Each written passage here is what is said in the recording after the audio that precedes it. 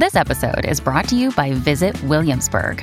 In Williamsburg, Virginia, there's never too much of a good thing. Whether you're a foodie, a golfer, a history buff, a shopaholic, an outdoor enthusiast, or a thrill seeker, you'll find what you came for here and more. So ask yourself, what is it you want? Discover Williamsburg and plan your trip at visitwilliamsburg.com. Sign up to The Economist for in-depth curated expert analysis of world events and topics ranging from business and culture to science and technology. You'll get the weekly digital edition, online-only articles, curated newsletters on politics, the markets, science, culture and China, and full access to The Economist Podcast Plus. The Economist is independent journalism for independent thinking. Go to economist.com and get your first month free. Welcome to the New Books Network. Home is Within You. As a young Latina and Native American lawyer and former wife of California's Attorney General and Treasurer, Nadia Davis has long been subjected to public scrutiny. In this powerful homage to finding one's worth in the face of mental health struggles, addiction, and public shaming, Davis shares her remarkable story. She reveals the depths of the darkness she went through, while gracefully offering transformational healing and an end to the choking grasp of shame. Lyrical and captivating, Home is Within You recounts the author's experience of trauma and addiction amid a highly publicized, abusive relationship. Davis is brutally honest about her experiences and generous in revealing the paths she's found to wholeness through spiritual advocacy, healthy co-parenting, and a dedication to preventing generational trauma. Home is Within You shares one woman's courageous journey to recovery as a mother and as a woman. Her narrative is a defense of privacy, parenthood, and autonomy. Nadia Davis is the mother of 3 sons, a writer, attorney, Kundalini yoga teacher, and former executive director and elected official. She graduated from UCLA with a degree in sociology and specialization in juvenile justice, and from Loyola Law School with a doctorate. She's received numerous state and national awards for her work improving the lives of others, including the John F. Kennedy Jr. Public Service Award, National Women's Political Caucus Woman of the Year, and Hispanic Woman of the Year, LULAC. Her journey to recovery from childhood and adult trauma, a near-death car accident, chronic pain, public shaming, addiction, and mental health is an inspiration to so many. She shows readers a way out of darkness into connection with their infinite true selves and our home within. Nadia lives in Southern California, happily co-parenting her 3 sons. For more information, please visit her website at nadia-davis.com. That's NADIA-DAVIS.com. Hello, everyone, and welcome back to the New Books Network. I'm Elizabeth Cronin, and today I'm very excited to be talking with Nadia Davis about her new book coming out soon, which is called Home is Within You. It's a memoir of recovery and redemption. I'm so glad to have you here. As I was telling you earlier, I just loved your book. Thank you so much. Yeah. So just as background, could you start by just telling people a little bit about yourself? I mean, you're a lawyer and you've been politically active, but just to give people some context of, your work, your life coming up to how you came to write this book. Thank you so much for having me. I don't know if I can put a bow on it or put it in a nutshell. Like many, I survived a lot, some childhood sexual trauma and racial bullying. And, I didn't know that my mind was shaped as it was as a child and its survivalist nature. And I was the bright-eyed little brown girl that just wanted to save the world. And so, I just had the grin and bear it attitude throughout my youth and through college, and then followed in my father's footsteps, who was an orphan field worker and my inspiration. He became an attorney. And I went to law school, and he passed abruptly in law school. And again, I just grinned and drove through it. And I became a local elected official in Santa Ana, his birthplace in California. And, was a rising local political elected person and attorney. I did get my license to practice law, and my first case was representing a wrongfully convicted kid. Got a major law firm and investigators to assist, and it became, a heartfelt national effort. And in the midst of that, I suffered a near-death car accident. And again, all the focus of my worth was on the outside. And I went back to work in my wheelchair, and it slowly started catching up with me. A lot of the childhood trauma, and my best friend died abruptly, and not knowing the effects of chronic pain, grief, trauma, I just went into that grin and bear it, save the world role again. And I was grateful that I had a community that was, so hopeful, so supportive, and needy in so many ways in terms of their poverty challenges and justice challenges and education. And in the midst of all of that and receiving state and national awards, fulfilling my dream, really, to help other people. I met my ex-husband, who was the standing attorney general at the time, and made a plea for the kids of Santa Ana. And we had our first date, and I got pregnant. I married pregnant, and my life further catapulted into the public eye and just kept going. I became the executive director of the Alameda County Family Justice Center that co-locates services for victims of interpersonal violence. In the midst of all of that, again, adult trauma occurred. And I lost a child in utero. Arthur Carmona, who was freed, was struck and killed by a car. And my brother attempted suicide under our roof. And that all happened within a year. And I started managing. My body was just overwhelmed with the pre-existing as well as the aggravated chronic pain.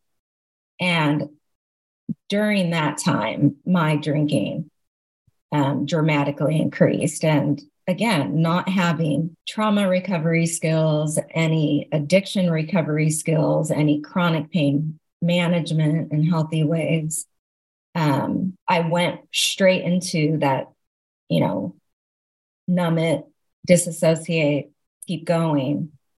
And I ran for higher office, was elected to county supervisor.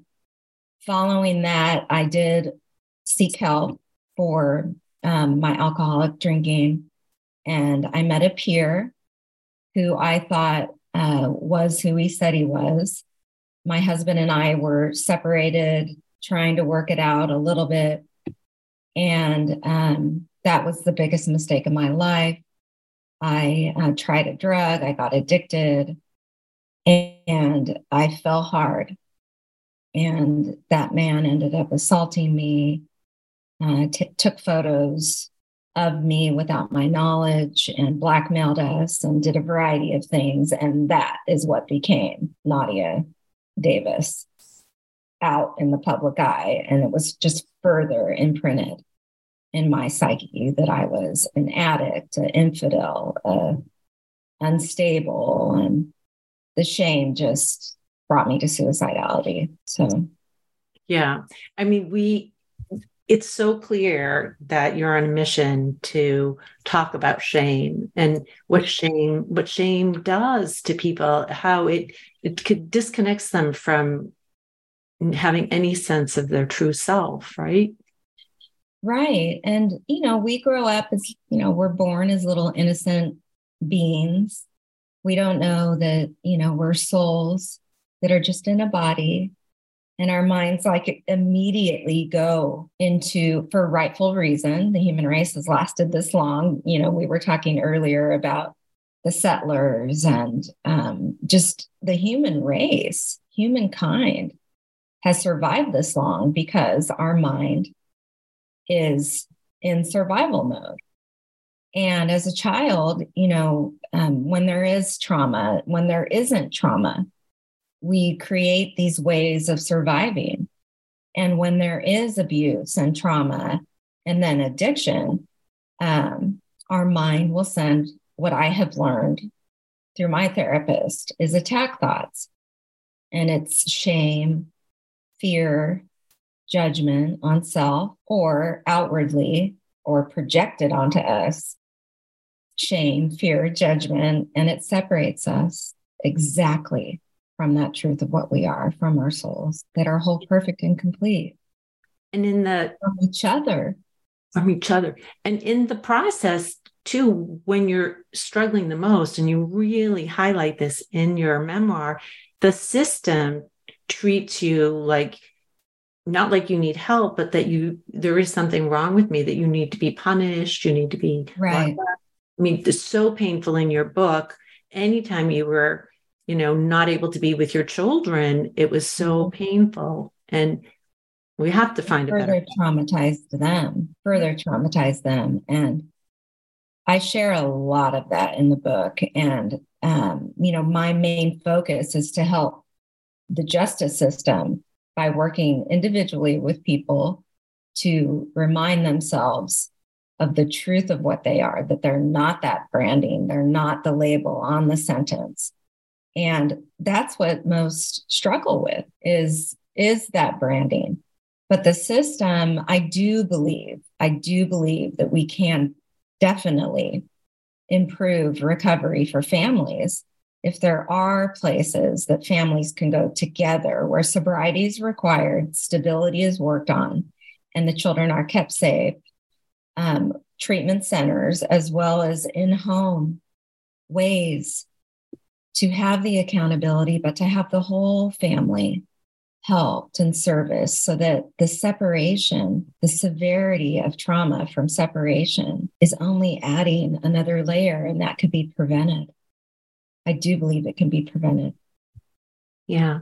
I mean, you had your own experience in your childhood of when at one point your parents, your mom ends up leaving, and you don't even realize it until you come home from school. So that idea that, I could see why you feel so sensitive to this idea that, children shouldn't have to suddenly be without a parent, and certainly not without some explanation.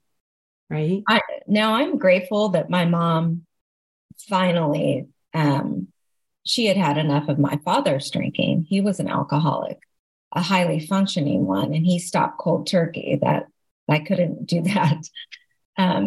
But she left for Germany, and yes, my older sister went with her, and she returned. But the initial experience of not having taken the time to sit down and say, I need some time. This is good for your mom. This is what I will be doing. You'll be safe here. Everything will be taken care of.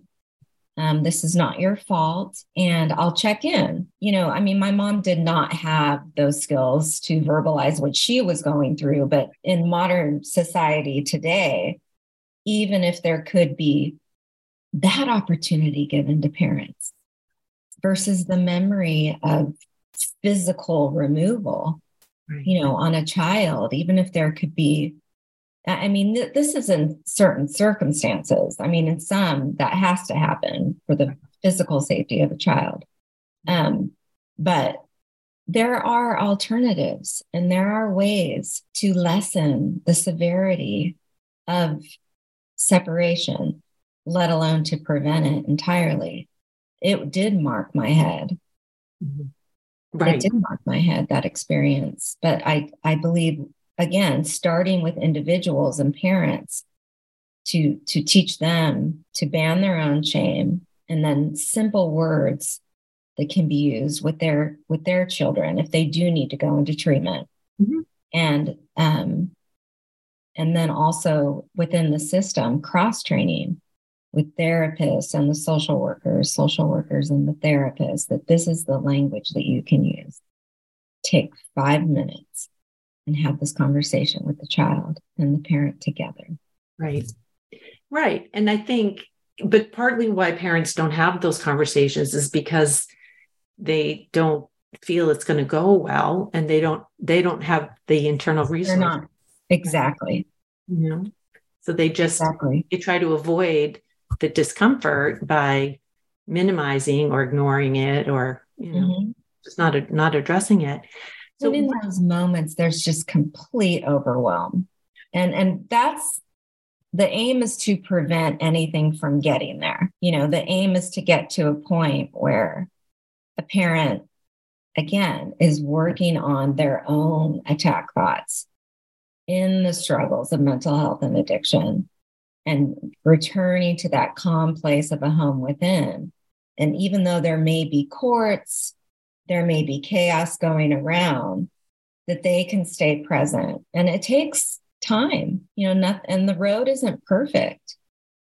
For me, it was a 7-year journey, treatment, jail, and hospitalizations, to get to a point where, when there was an argument or there was a trigger, a psychological trigger, that there was a capability to say, okay, I'm not going to beat myself up. I'm going to acknowledge this, and I'm going to verbalize. I need 2 minutes. And, that becomes then parenting skills later. But I want to, emphasize to those listening that it's a process, and there's no shame in falls. There shouldn't be any shame, but it's what we do with that fall, what we learn from it, but more importantly, what we tell ourselves, that we deserve to try again. And nothing that has been learned, nothing that has been gained physically from sobriety is lost. It's a process. It's a process. And that's why banning the shame is so important. It's a long process. And it's interesting too, because there's been so much progress made around reducing the shame and reducing the stigma of getting help, for mental health or behavioral health. And yet it still exists, and was extremely challenging in your situation, because here you are, someone in the public eye, married to somebody, in the public eye. And in your story, you share that it's not like that would be an easy thing for you to do, to just like go out and get treatment when you're being watched and vulnerable to being judged in the way you later were judged. Right. But I mean, let's be real. It was during the Depression, wasn't that long ago. And the headlines then, if somebody lost their home, there's a phrase, it's toxic positivity, that I cannot remember the name who created that. But toxic positivity was, people saying, oh, I'm okay in the severe depression. And when people lost their homes, the headlines were, loser commits suicide. And I mean, think about it. That wasn't that long ago. And so, I mean, granted, there has been progress, but I believe that there can be much, much better coverage of those struggling with mental health and addiction, and that it's an opportunity to say, what's really happening behind this person's behavior. What's really going on inside, and what help are they receiving? We may not even have the answers, but at least pose the question versus arrest, versus in treatment. There are a plentitude of opportunities to get the public thinking about why people behave a certain way. And I think you sharing this story, I know it was your intention to share this story to help other people find their voice and get more comfortable sharing their story. And at the same time that it's helpful for you to bring this out into the public, you do grapple with in the memoir how you really digging into your story and fully accepting it helped you recover. I mean, trying not to keep up appearances, which you did for survival for so long. Really being able to face your story helped you heal. I mean, my photo was on the cover. There were several covers, and the publisher loved that one. And so, yes, it had to be embracing the full story. And I think what ultimately has me okay with this next phase and the book release in April is I am a woman, and I am a mother, and I am a minority. And I do think that if there is, getting back to the point that we were making before, that there is progress with reduced shaming, that where there hasn't been much is with women and mothers in terms of like the public perception. And I do believe that it is a massively challenging feat for a mom that is struggling with mental health and addiction, or a father that's a single parent. But the female image is so brutally shamed. And then in particular, it is the branding. They made mine into a sex and drug scandal instead of an assault, an exploitation of a woman. And so, that's on a grand scale, but the average woman who has little ones can be suffering from stress, from anxiety. It doesn't need to be a major addiction or mental health issue. And to walk out on the street and, know that maybe the neighbors heard her crying outside on the patio or anything of the sort, creates isolation and fear. And so, yes, I had to embrace the full story. I had to completely put it all out there for me, not to be worried about whatever anybody might say, but also so that there's a piece in it that anybody can relate to. I can't tell you how many women and how many people have pointed out different parts of the book or what I've shared online, through my Instagram, Healing Connection Times, that it was the first, place that they read their words, or that they were able to find words to communicate to somebody else. And so that is where I find my strength in embracing the whole story. It's, they said this, my mind said this to me, and neither one of those is true. I know my truth. I know we are all infinite beings, whole, perfect, and complete, and we're in these bodies temporarily. I am not a body, nor the thoughts my mind makes, but you better bet I'm going to embrace my body. I'm going to celebrate it. And all the titles or, whatever might come. But I know my truth. And if we know our truth and we embrace the story, what is said and what is done just loses power. That's the part I think is kind of tricky for people, because myself, as someone who has studied and is a meditation teacher, I've worked my way through getting to that concept, that kind of belief. I think most of us do think that our story is who we are. Right. Our previous experiences and behaviors are who we are. And I think it's hard for people. So maybe you could share a little bit about the spiritual journey part for you, because what I love about your book is here you are, You're just a very bright, ambitious young woman with full of potential and headed in a direction with all the superficial skills that set you up for success. And yet, what really brings you back to a real sense of love of life again is the spiritual journey. And so I love whenever I get a business person or somebody from that paradigm to like share their story, because it is hard to get to that place where you're like, what? My home is within it. For someone not exposed to that earlier in their life, it's like, what are you talking about? It doesn't make sense. And you grapple a little bit with that. You write about that in the book, which I think readers will love. Like, what are you talking about? Yes. Yes. My journey began first with finding safety just in my body and with my mind. And I found that through simple breath work. I found it initially through a treatment center for women that I was at that brought us to a yoga studio, 7 Chakra Yoga, that I now work with. And, most people think it has to be something fancy and they need to like do hot yoga or they need to shut their brain off completely.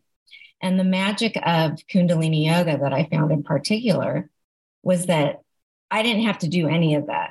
I just had to listen to the mantra or the gong and try and just sit still and connect with my breath. And just by doing that, my mind calmed enough, the pain calmed enough that there was a neutral space.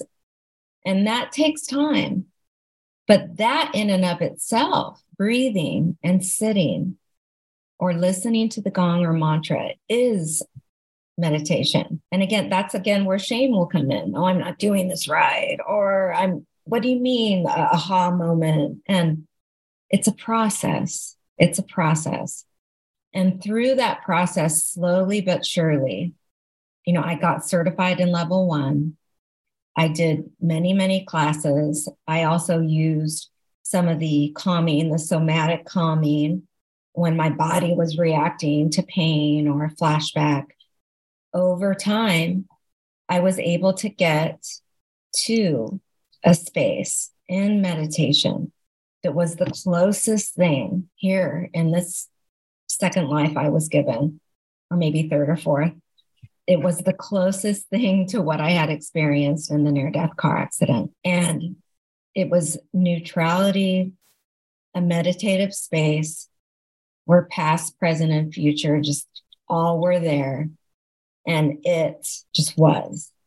It made sense. There was no longer a struggle to figure anything out. It was just just walk in the hour, in the today, and try not to figure it out with this head, just for right now, just for today. And I just fed that more and more and more over the years. And thank goodness I had a Kundalini yoga family and a community.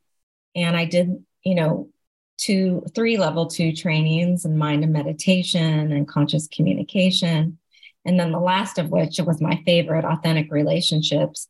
And this is, years and years of Eastern studies that are in a book. And it's like I'm a little kid again. It's never ending learnings. But again, I want to emphasize to listeners that the simplicity of just sitting and breathing deeply in through your nose and out through your mouth and just listening to your breath is the simplest, most loving thing that you can do for yourself at any given time. And I do that, for 20 minutes every day, twice a day. And when I don't, I get into that just grin and bear it in survival mind mode and rolls that much more. And eventually I don't like it. So when you do that 20 minutes though, are you, because people will ask me this too, because I meditate every morning too, sometimes for up to an hour. Longer. Yeah. Depends on how much time I have, but they'll say, right. You're just sitting there in, blissfully enjoying peace and all of that. I mean, how would you answer that question? Like, what are you doing for that 20 minutes? It depends on the day. It depends on what's going on, but meaning in my head, it depends. But I have a space.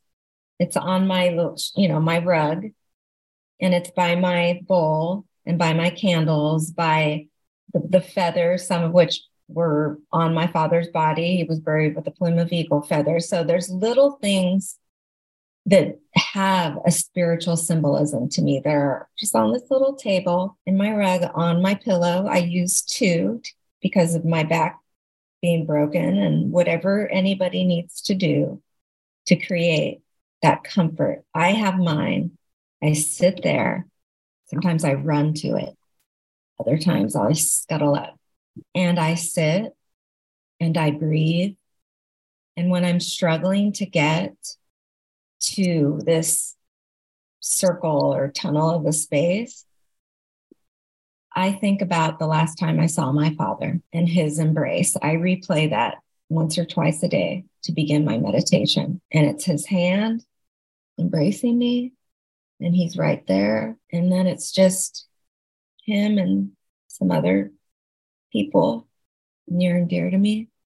Some have passed, some are still here. And I use that visual, and that leads me in the breath work or with a mantra, playing sometimes, to putting it out there to the universe and being able to listen. And sometimes there's just, there's clarity. Sometimes there's release. Sometimes there's answers. It's various different levels. Yeah. Release. I think sometimes too, answers. Yeah. And you can also, I think part of the challenge is you have to kind of get through the initial discomfort because it's so noisy. The thoughts, the attack thoughts, and the ruminating over the past or worrying about the future. Go ahead. Yeah,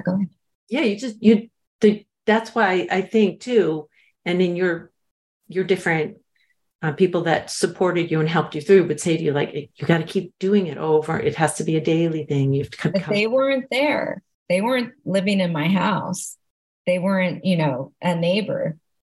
It is having that self-love, that self-care, and knowing it is key to anything else that might happen in that day. Anything else that you're going to do, nothing on your to-do list, doing it first thing. If you need to get your coffee or tea, bring it with you. I know for me, when I am in more of that restless mode, and there's been things going on with care for my mom and some stuff with the kids, and I'm carrying it in the body, and I'm feeling less calm within. I will do a couple different sets of breath work, and you can, if we're speaking in yogic terms, there's a way to get from your first chakra and go through the middle and up to your heart by simply taking a deep breath in, holding your breath, and pumping your belly 5 times. If I'm in my body in this, grin and bear it mode, I will do that. And I've been doing that every morning, actually, the last couple of weeks. That will eventually get the body systematically up more into my heart. Is again, taking a deep breath in and pumping the belly for as long as you can hold the breath, and then releasing and doing it as many times as possible. So that's simply, stabilizing the body. Another thing is breath of fire, is where you do a quick breath in and out of your nose, pumping the belly. Those are 2 examples when I am restless in my body. If I'm not, and I'm waking up and I'm, in a calm mind mentally, then it's starting with that vision and simple breath work. Another thing I want to mention is the power of mantra. Mm-hmm. For those that are just beginning on wanting to begin a meditation practice. If you look up, various mantras, and again, I share a lot on my Instagram, simple forward phrases. Satanama means transformation. And each one of those words, sa, infinite, ta, death, ma, life, rebirth. Satanama is It basically means transformation. And if you listen to the song and just sit and listen, that is, again, another little baby step to eventually work towards silence with your own breath. Sometimes I just do mantras. Sometimes I just do deep breathing with mantras. Sometimes the more pointed body calming ones. It really just depends. But wherever you're at, there is a tool.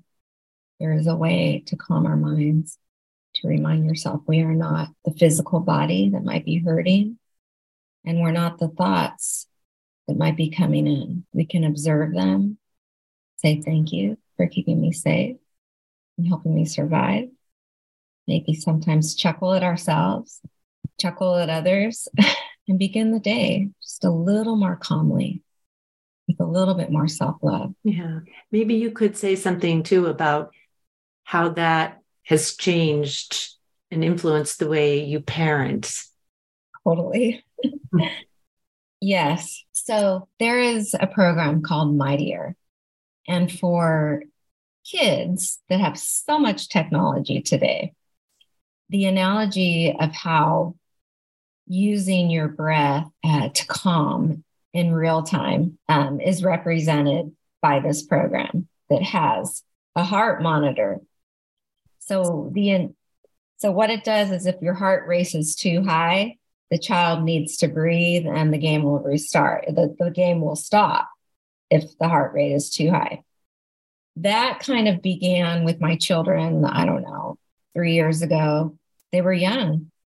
And it's a simple little game, and the creatures are called the lava lings. And so through my continued training in Kundalini yoga and my own recovery, I've used that term, the lava lings, for them with what I call today, and I, share with others about being aware of our attack thoughts. My oldest son has an analogy in a radio channel that he can turn down and turn up. And he knows, and the little ones know, that the best way to do that is through their breath, So again, they see my meditation spot, they go there, they know mommy has these, practices. Sometimes they want to listen to the music. I was surprised how long that they let me have it on yesterday. There's beautiful, beautiful artists, Sanam Kaur and so many others. Just having that in the background is exposing them. Just having a meditation spot in your room is exposing them. And then in their way, me saying the lava lings are in your head, what can you do? And they'll go, it works sometimes, other times it doesn't. But I think there's a way too. You were saying that, if you are in the habit, if you have a regular practice where you're accessing your breath to keep you calm and centered and give you access to that presence within yourself, then in the face of one of your children being really upset, right, it's easier for you to validate their feelings and just be present and stay with them and listen to them. Absolutely. Absolutely. And the recent story is my son said, "You love Harrison more," when I was trying to take away his iPad. And in the past, that one statement would have led me down, a couple of thoughts in my head that took me away from the opportunity of that immediate parenting moment. And I said, "I love you. I love you so much. I want you to give me your iPad and we're going to go play outside." In the past, I would have been reminded by one simple little statement about parts of that 7-year journey when we were separated, and one of the twins in particular had a piece of trauma that was still lingering, and it will linger for life, but it's how we respond to it. And so in that moment, just going, him seeing me take a deep breath prevented him from going into a tantrum, because he knew that I wasn't responding because he, put the iPad down. You love Harrison Moore, and put it down and was doing his little thing and closing my eyes and just going calmly, I love you. I love you so much. You're going to give me your iPad and we're going to go play outside. Kept me present right there in that parenting moment. And most importantly, it didn't lead to, you're always on your iPad.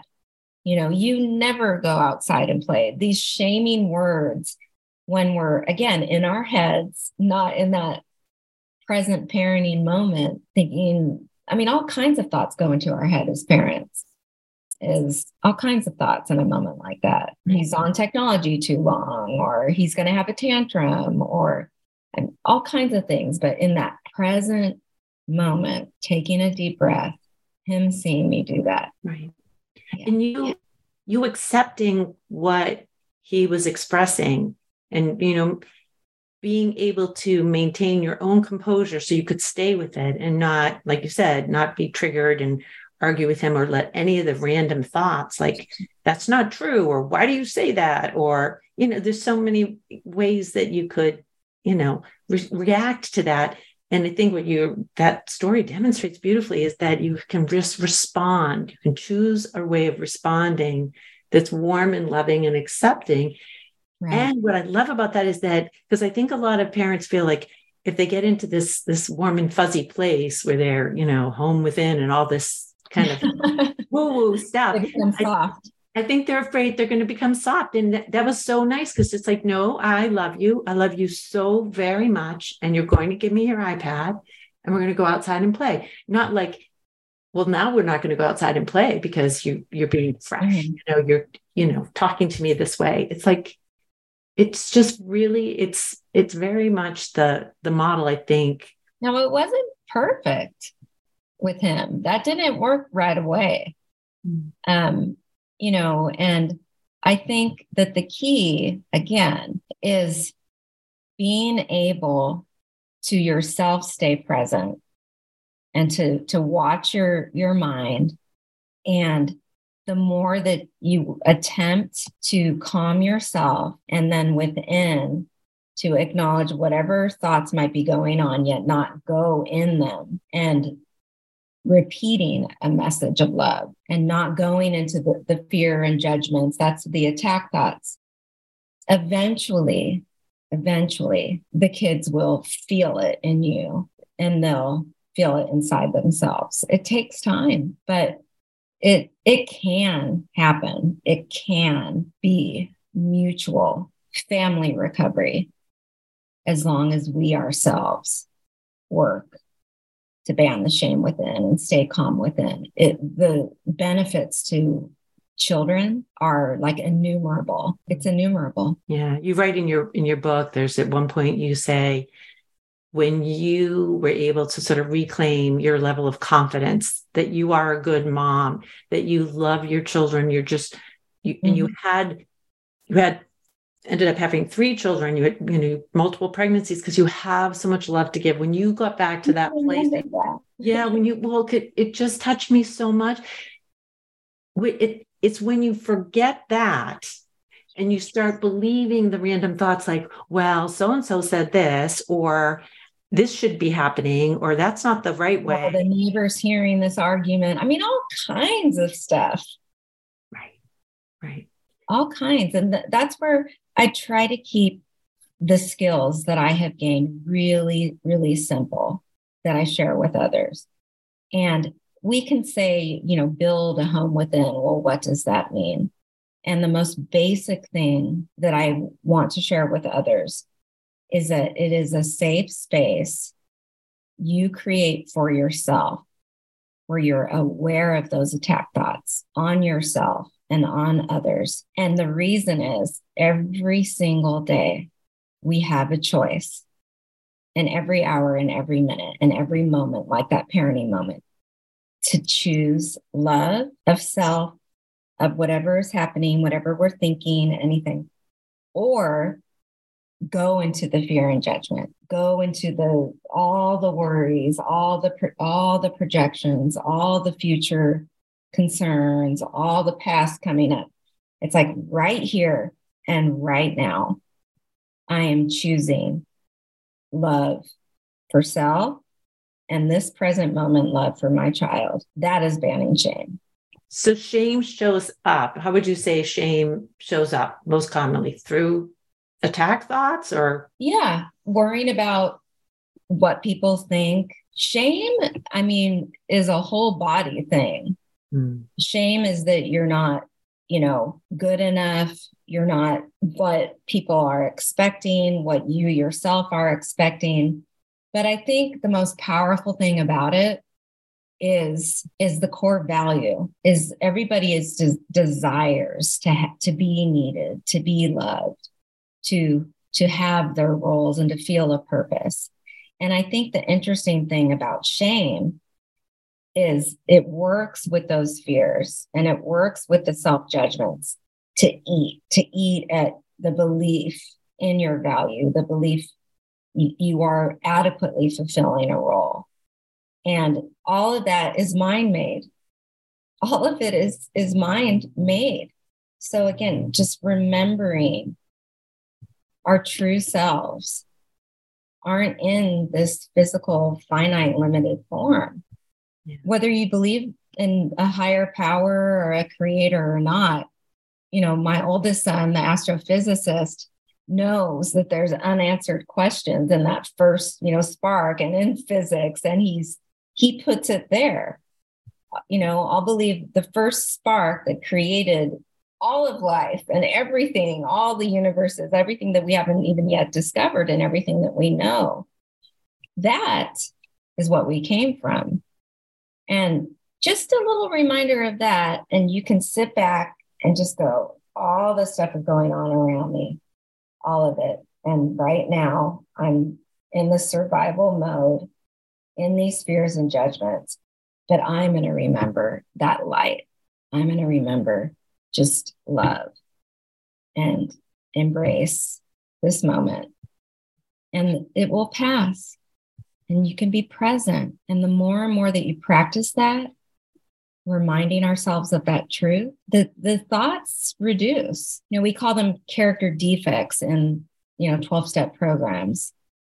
We call them mental illnesses, how they show up. I like to think that most of it is all fear and judgment, and shame arises through those when we feel our purpose here in this life is being threatened, or we're not fulfilling it, or we're not good enough. Yeah. So before I let you go, I want to make sure, though, that I give you a chance to talk, just say something about the difficulty you've had yourself asking for help. Because, as you say, nobody moves in with you and holds your hand through all of this. You have to do this practice yourself, and you have to do it over and over again, even when you're doing it imperfectly, even when it's hard. And at the same time, your ability to open up and really listen and engage with others. You had some pretty incredible mentors or teachers along the way.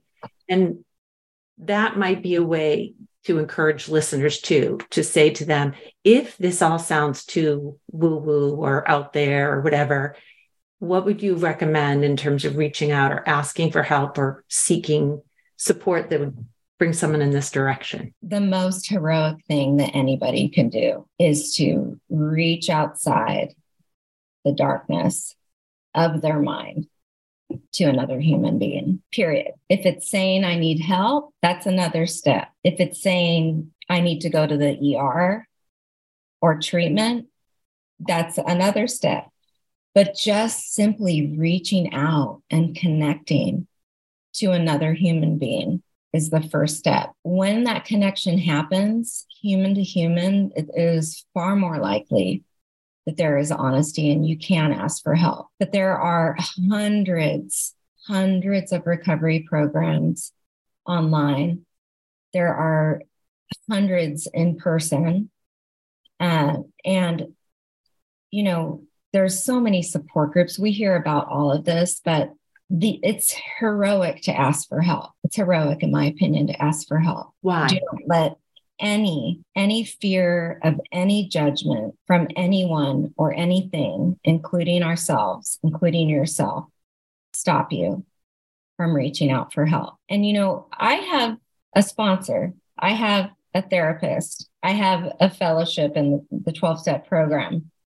I have longtime friends in sobriety and a partner who has over 30 years.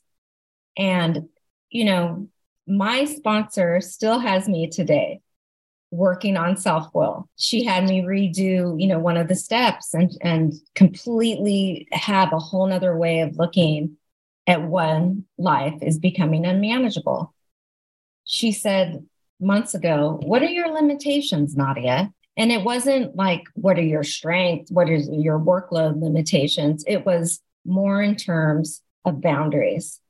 It wasn't setting it on other things or people. It was on myself, because I get to points where I don't ask for help and I don't partner with others, but it's at a level where it's manageable. And so when we can ask for help, when chronic pain, when sadness, when stress, or whatever it is at a level that is, okay, I need to reach out now, that is golden. If anybody is in darkness and loneliness and isolation, walk outside that door or pick up the phone and call a friend or connect with something online, message me. We are never alone. And ultimately, my hope for everybody is that they can have that warm, safe place within themselves that is called home.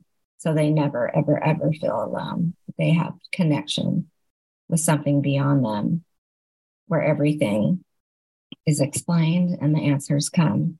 But it's a process. It's a process. So for those that want to sort of continue to follow your process, they can, you've got a website so people can find you online, and you do some things on Facebook or Instagram. I go live on Instagram. Thursdays, I do healing Kundalini yoga, a short meditation, and I share breath work. That is also going to be done on Sundays. On Sundays, I'm live streaming yoga. And on Fridays, I do what's called spiritual advocacy. It sounds a lot fancier than it is, but it's really just advocating for ourselves. Again, banning shame, reaching out for help, and advocating for our truths and who we really are. And I have guests. And so, yes, at Nadia Maria Davis on Instagram. And if anybody, again, is struggling, please reach out for help. Nice. I think that's great. I think you'll have people following you, as will I. I'll be interested to see how the book does and where you go from here. I really appreciate you taking time to talk with me. Thank you. There's a lot of healing offerings on the Instagram, and they're reposted on Facebook. But yes, that's my honor. That's my work today, is to help others ban shame and for them on their roads of trauma and addiction recovery. Yeah. Thank you.